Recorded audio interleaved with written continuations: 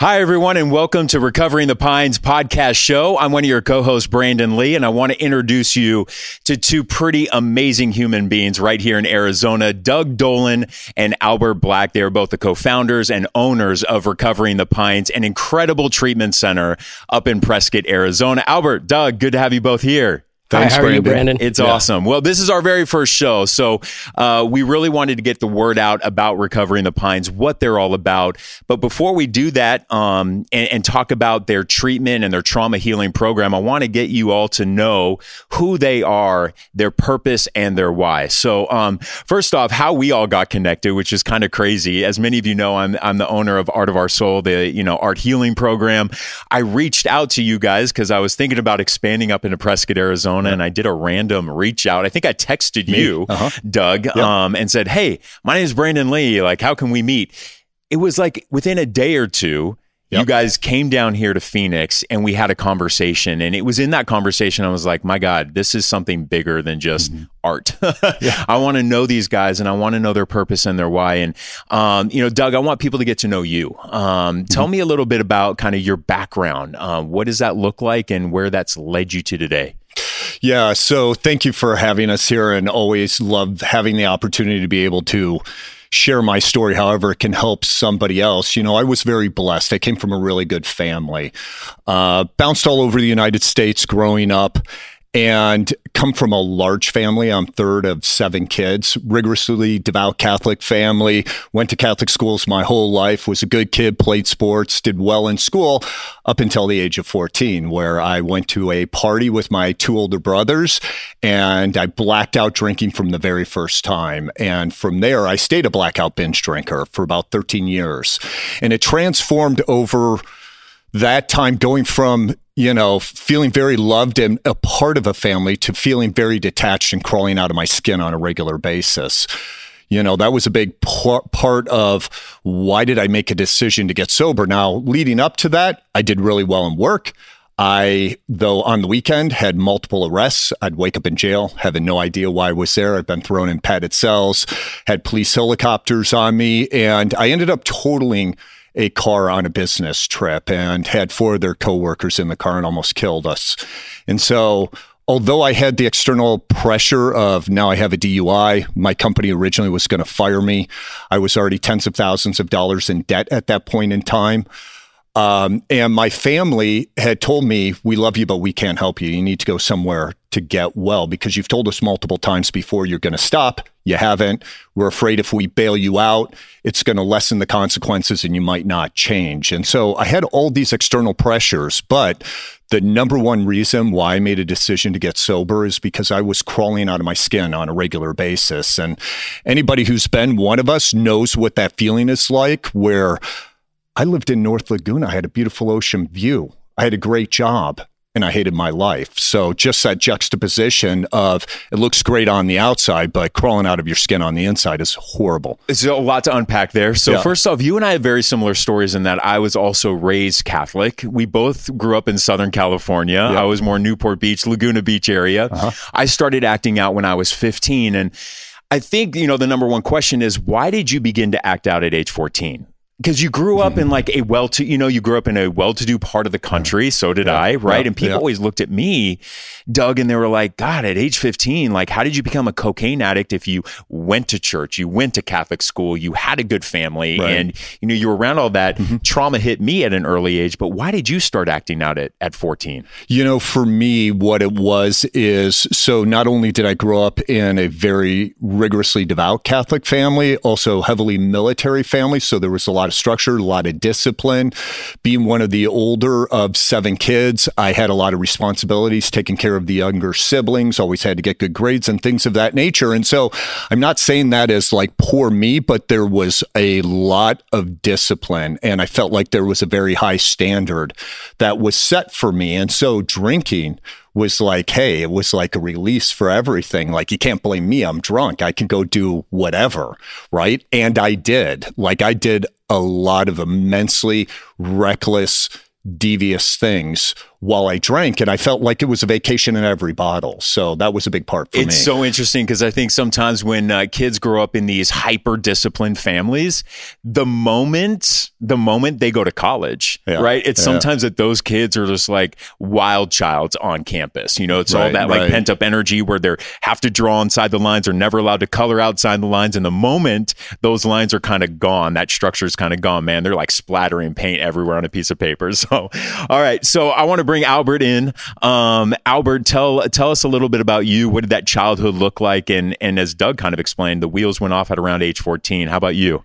Well, I had a normal upbringing, I think. And, it's funny, the last comment that you said about, once we get out of that home environment from all the structure and discipline, which I had too, and I got to college, my dad committed suicide when I was 19. So that authority was gone. And that's when I went off the rails. So, growing up, normal kid, I didn't really party in high school. I didn't really like it. Did I drink a beer? Yeah, but I wasn't into it. And then as soon as I went to college, of course, there was a lot of partying, but I still wasn't really into it my first year. And then my second year, I joined a fraternity, and that's when my dad committed suicide. And I went off the rails. I just started drinking a lot, and I too was introduced to cocaine. And I loved cocaine. Yeah. And so it just took me down a really dark path. So fascinating. So, the moment, as we all, sitting here today can talk that, trauma can be oftentimes the triggering moment for people to begin to numb out, right? Any kind of traumatic life event.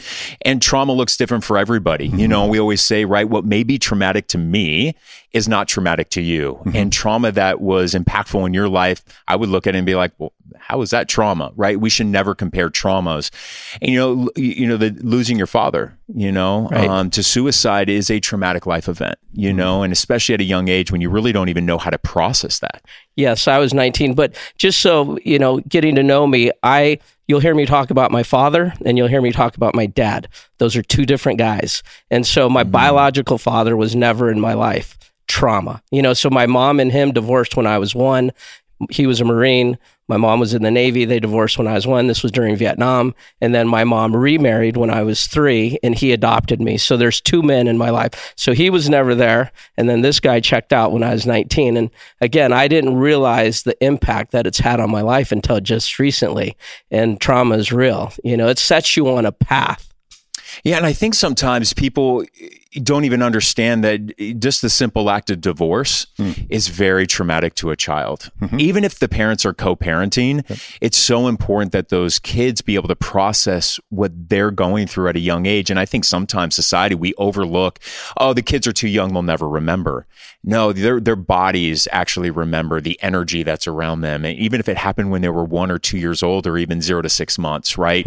They remember, maybe not consciously remember, but that trauma still impacts the wiring of the brain, and all those things need to be looked at and addressed. This first episode, we're just kind of skimming over a lot of stuff. This is going to be a weekly episodic show. So we're going to be able to get into the nitty gritty about a lot of certain things and bring up other parts of your story when, on those relative topics. But, I always ask people their why, especially in the treatment industry. For better or for worse, I would say a majority of treatment center owners are in recovery themselves. But I always like to know the why, because understanding somebody's why about what they do, what wakes them up every morning, what drives them is so crucial to the overall program that they're about to sign up for or send their loved one to. And that's why I want people to really kind of get to know you and your why. Doug, I'll start with you.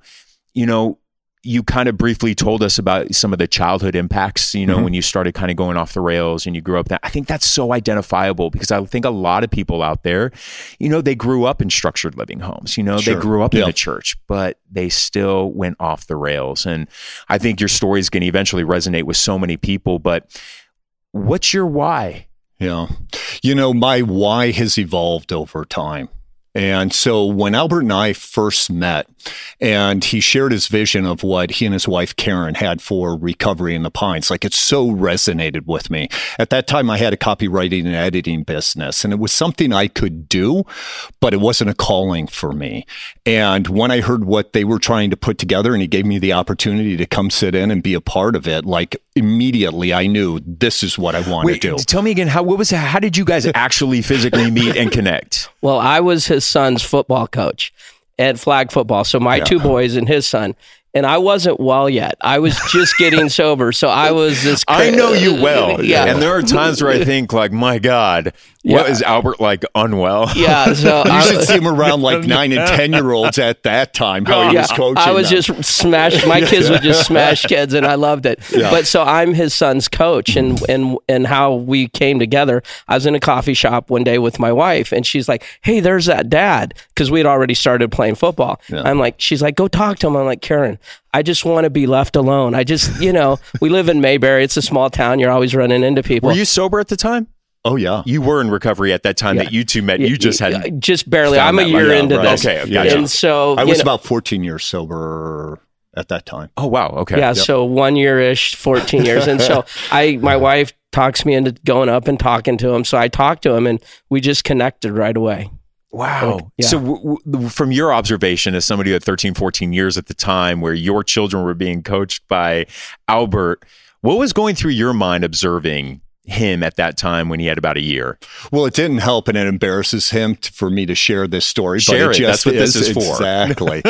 So we're at a football game. His mom's there. I'm meeting her for the first time, and she says, I think my son's doing cocaine. And I'm thinking, this is where we're getting started? Like, this is the first thing that you say to me? And then I'm thinking, oh, man, I got to keep an eye on this guy. Because it's one of those things, as you know, when you're in recovery, you just see things in people that somebody who hasn't been through this before, that you just don't have the same sight, right? So I could see that he was, very early on in recovery at that point in time. And so just had me question, like, okay, what is this going to be like? But I also saw in him, you asked that why. I saw a passion in him. I saw a genuine desire. It wasn't a business scheme, although you have to look at the business of this. But I saw somebody who had a genuine heart that wanted to do something different and make a difference. And so that really impacted me. Was Recovering the Pines already in existence while you were coaching? No. I was in the process. I had hired a guy that was put a lot of treatment centers together, Dr. Nugent, Jim Nugent, and this guy, prominent person nationally. And he died, but the year before he died, this was the last thing he worked on. I said, Jim, I want to open up a treatment center. I used to own a real estate and mortgage company. This was not part of the plan. But once I started to get sober, I knew that I needed to help other men. And so I asked him to help me put this program together. And so we spent a year just talking and putting programming stuff together. I was telling him that I wanted to start a Christian program, which I don't see a lot of them out there. Right. And he helped me. And so that was what was in the works when I met Doug. It's fascinating. So the foundation, because you both come from very religious backgrounds, even as children, that was kind of indoctrinated to you the moment you were born into this world. Yep. And it also serves as a huge foundation of your program. Mm-hmm. It's a faith-based program and really using that as a foundation. Why is that so important as to your why? Because that is connected to your why, right? Having that faith-based foundation to a life that you call worth living. Now, why is it such a huge part of the foundation? Well, I think for me, I was raised Catholic too, and I just always believed in God.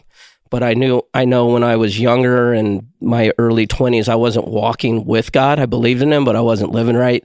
And it's just always been, what I'm about. I mean, I don't struggle with my faith. And I just returned home. For me, it's what drives me. It's what guides me. And again, I'm not a Boy Scout either. Right. And so I want to follow God, but I'm also a human being. And, I have the daily challenges that everyone else has. So for me, again, I was raised Catholic. I felt like I was forced into that. I had no say in it. Right. I'm grateful for it now. It wasn't how I saw it then.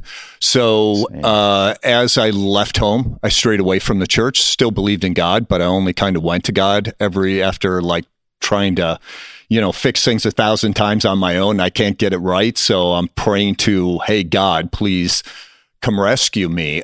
For a period of time, a couple of years, I also studied Eastern philosophy. I just branched out into other areas. I'm very curious. I wanted to go exploring. I sense of return back to my Christian roots. And so part of the faith was in the 12-step process. Part of it was also in taking a look. I can still remember the very first AA meeting that I went to. Same. It was at the Canyon Club in Laguna. It was back in April of 97. I was sitting in a room of about 100 to 120 strangers. I'm terrified. I'm sitting in the back.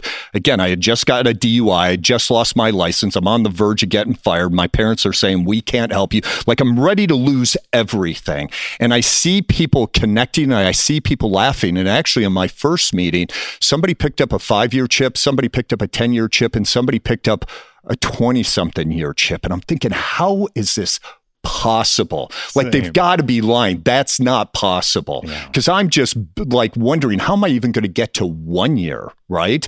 And so part of the faith was seeing the real evidence in front of me of other people as they shared their stories. They sound as broken and twisted as I had felt at that time. And it's like, okay, if something greater than them can help them heal, can I have faith that if I put myself first into this process, which was the 12 steps, it also led me back to God. It got me to a point where I just asked God, could we please do a do-over?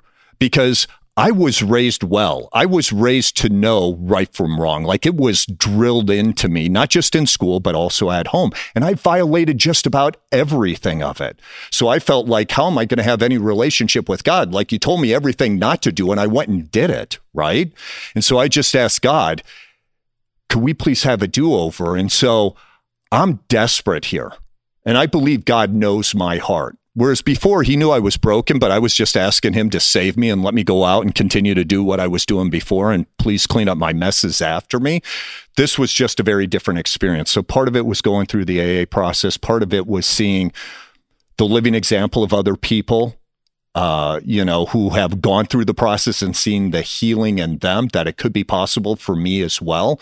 And then part of it was, although my family told me you need to go get help, they were always there to be supportive. And so those healthy connections and family are a big part of it too. See, I grew up with a version, Catholic as well, in Orange County, and I grew up with a very punishing God. Mm-hmm. And that was the God that was always drilled into me, was that you're going to be punished and you're going to go to hell if you do this, this, and this. Or, if you're gay, you're going to go to hell. So the way I was taught and indoctrinated, in the Catholic Church when I was growing up, it was just always a fear of being punished and being sent to hell, right? Mm-hmm. And especially when we're young, our frontal lobes aren't fully formed. So what is told to us and indoctrinating us, we're going to believe. And so I had this true belief that I was going to be burning in hell. And so I was just like, well, then if I'm already going to burn in hell for who I am, well, then I might as well just go out there and be reckless and crazy. Exactly. Now, the first meeting we should just do a podcast episode on what that first meeting was like, because that would be a fun show. Because when I was in the hospital after an overdose twice in 2 weeks, this little nurse came to my bedside and was like, do you believe in God, Brandon? And I looked at her and I said, no, I don't. And she goes, that's okay. My God still believes in you. And really was the first time shown a lot of empathy and compassion. This by a frontline nurse who had saved my life. And she goes, okay, listen, I have saved your life twice in 2 weeks. Here's what I'm going to do. I'm going to give you $10 in cash out of my own purse. And I want you to use that to get into a cab and take it to my church when they release you on Melrose and Mansfield. And she goes, just make me the promise you'll do this. And I did. And that was the first meeting I went to. And it was at a church. And I was like, oh God. And I'm walking through the gates and I see the door and I do a 180 and I start walking back trying to leave. And the two people who were running the meeting, they're like, hey, where are you going? I was like, I'm in the wrong place. And they're like, are you here for an AA meeting? I was like, yeah. And they're like, no, you're in the right place. Come on in. And they had a fish bowl and they had all these raffle tickets and they're giving me these raffle tickets. I'm like, what the hell is this? And I sit in the back in the corner of the room, like many of us do in our first meetings. And the tickets were at the very end. It was a speaker-led meeting and they would draw one ticket number and you'd have to go up there and share. Well, that was God doing for me what I could not do for myself at that time. And of course, out of a meeting of 100 people plus, they called my number. And I just went up there and I was visibly shaken just out of the ER in the hospital. And, but you're right. I saw people in there celebrating, honestly, 6 months. And I was like, how how do you do that? Like 6 months? Are you kidding me? Yeah. You know, and that was kind of the beginning of my journey. But I will tell you, it took me a good year to finally accept God, you know, that spirituality piece. And it was really hard for me. And so I know we're going to be talking about this on later episodes when we're going to be talking about faith and Christianity as foundation and everything, because trying to get people who've been through a lot of trauma, who've been through a lot of dark, getting them right off the bat to just commit to a program that's based on God, because a lot of people don't have a good relationship with God. I think you can, you know, elaborate on that, is getting people to understand that I think humans have corrupted, you know, faith. Humans have corrupted in the way they communicate and what they say God is here for and wants. So part of the issue for me, and again, this was me, I'm not blaming other people. How I viewed it going to church early on is, wait a second, I know you outside of here, and I see you look very good inside the church, but I know you're doing other things outside the church. And so often hear that in people coming to our program or other people I talk to of like, okay, you know, Christians blow it. And it's like, yeah, that's the point. Like, we're all busted, but the question is what are you doing with your brokenness? Are you going to him, or are you trying to figure it out on your own? Do you see him as a punishing God, as I did originally too? I mean, I grew up in the 70s with nuns who still smacked you around and stuff like that. Dude, at Servite High School, man, the nuns would come back, smack me on the wrist with a ruler. You're not writing it correctly. That's right. But it was always a punishment style. It was, you know, so that's how I grew up. But I came to realize, you know, I'm busted just like everybody else. And I can't figure this out on my own. I've been trying to figure it out on my own. I've been trying to numb it out with alcohol, with a whole bunch of other activities and things.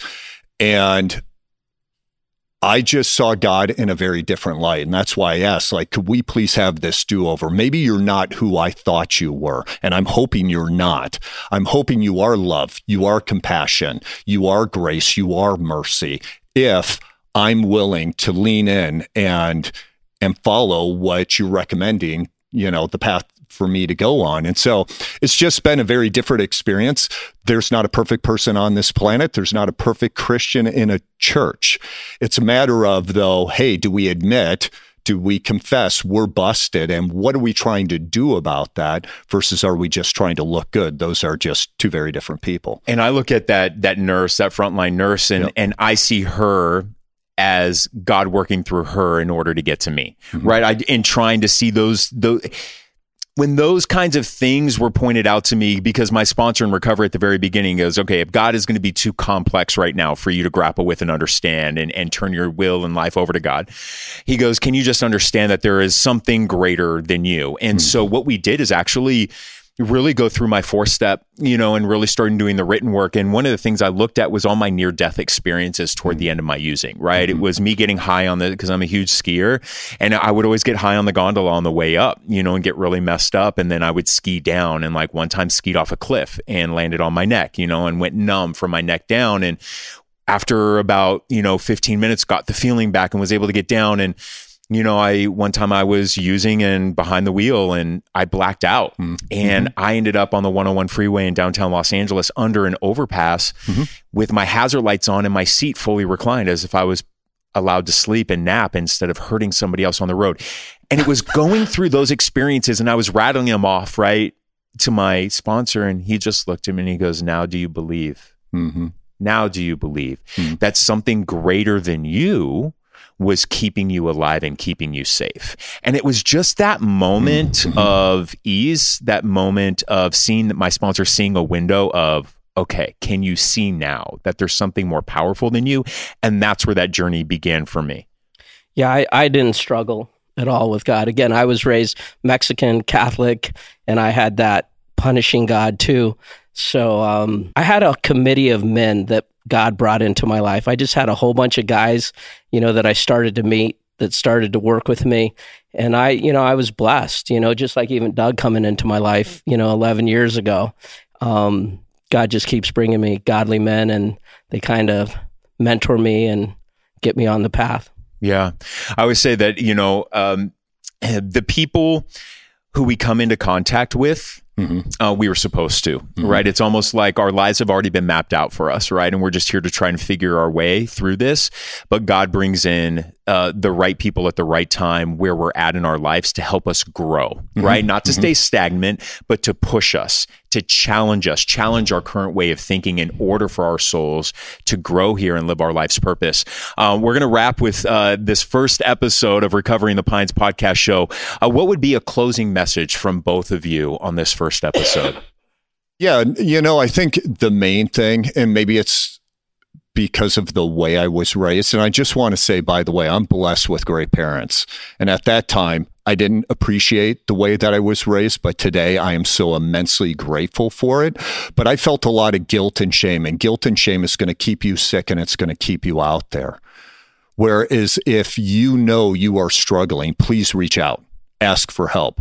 Again, like I said earlier, there's not a perfect person on this planet. If you could really shine the light on everybody's lives, even the ones that look pretty and the ones that look good, if you only knew what was going on behind the scenes, right? And so it's a matter of, if I am struggling, don't try to hide, don't retreat more. It's about connecting. It's about reaching out. So please reach out. I'm grateful for the gift of desperation. I don't know that I was 11 years ago thinking about God, like just having these, thoughts in my head. I just knew that I was crawling out of my skin and I was just desperate. And so if you're desperate out there and you don't know what to do, like Doug said, just ask for help. And I did. I just asked for help one day. I was like, I can't do this anymore. And I just surrendered. And then the magic happened. Yeah, you can't do this alone. I mean, I think that's my takeaway. That's my closing message is you can't do it alone. And I think anyone who's struggled with any kind of addiction, we've all, before we got to the point of asking help, we have all tried to do it on our own, right? We tried that. I'm not going to drink during the week. I'm only going to drink on the weekends. And I'm only going to really go out there and party hard once a month. And if I do that, then I'm not an addict, right? We've all tried it all. We've all tried to do it on our own. And I think that's the one thing is that you have to just surrender. And surrendering is not an act of weakness. And I think that's, if anything, the toxic masculinity society we live in is that asking for help is not weak. In fact, asking for help is a huge strength, right? And just like vulnerability is not a weakness, vulnerability is a strength, right? All right, so we're going to wrap up this first episode of Recovering the Pines podcast and show. For those of you who are watching or listening right now, if you're listening on iTunes or Spotify or Google Play or any of the other platforms where podcasts exist, do us a favor, go to our YouTube channel, Recovering the Pines, subscribe to it, hit that little alarm notification bell. That way you will get an alert every time we upload a new episode. We'll see you back here for the next episode of Recovering the Pines.